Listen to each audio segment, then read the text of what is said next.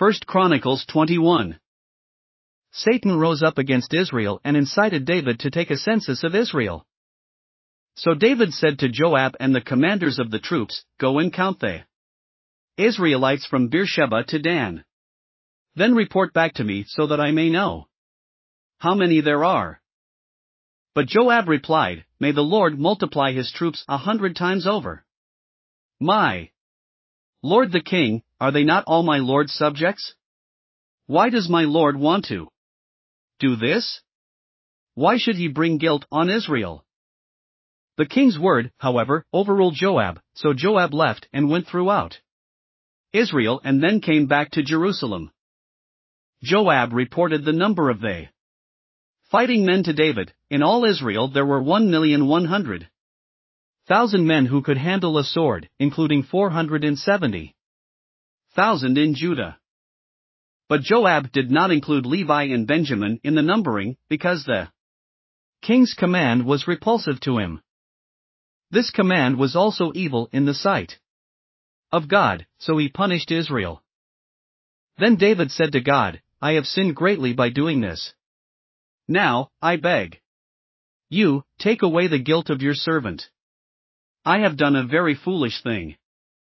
The Lord said to Gad, David's seer, "Go and tell David, this is what the Lord says, I am giving you 3 options. Choose one of them for me to carry out against you." So Gad went to David and said to him, "This is what the Lord says, take your choice.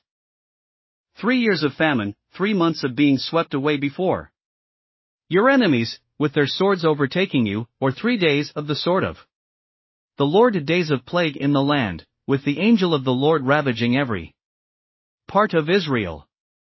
Now then, decide how I should answer the one who sent me." David said to Gad, "I am in deep distress. Let me fall into the hands of the Lord, for his mercy is very great, but do not let me fall into human hands." So the Lord sent a plague on Israel, and 70,000 men of Israel fell dead. And God sent an angel to destroy Jerusalem. But as the angel was doing so, the Lord saw it and relented concerning the disaster and said to the angel who was destroying the people, "Enough. Withdraw your hand." The angel of the Lord was then standing at the threshing floor of Araunah the Jebusite. David looked up and saw the angel of the Lord standing between heaven and earth, with a drawn sword in his hand extended over Jerusalem. Then David and the elders, clothed in sackcloth, fell face down. David said to God, "Was it not I who ordered the fighting men to be counted? I, the shepherd, have sinned and done wrong. These are but sheep. What have they done? Lord my God, let your hand fall on me and my family, but do not let this plague remain on your people." Then the angel of the Lord ordered Gad to tell David to go up and build an altar to the Lord on the threshing floor of Araunah the Jebusite.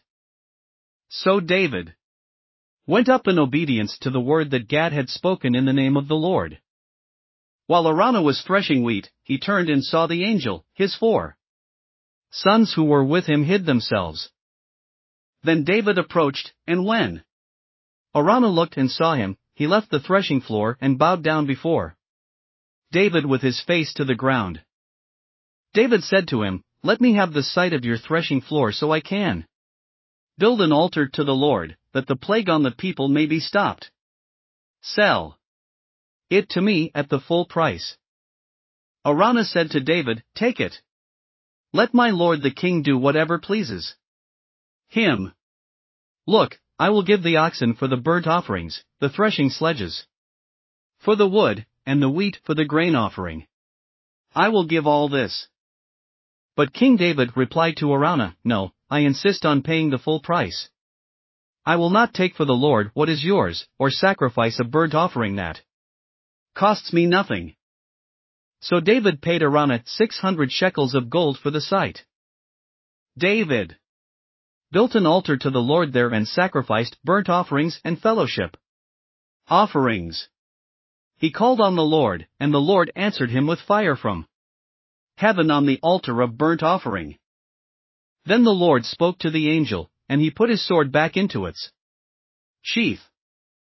At that time, when David saw that the Lord had answered him on the threshing floor of Araunah the Jebusite, he offered sacrifices there.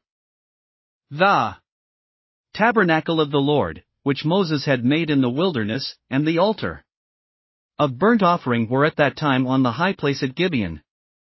But David could not go before it to inquire of God, because he was afraid of the sword of the angel of the Lord. Thanks for listening to another chapter of the Bible. At My Faith Fuel, we believe a good coffee fuels your faith and energizes your day.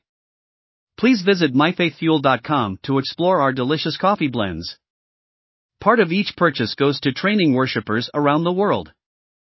Thanks for listening.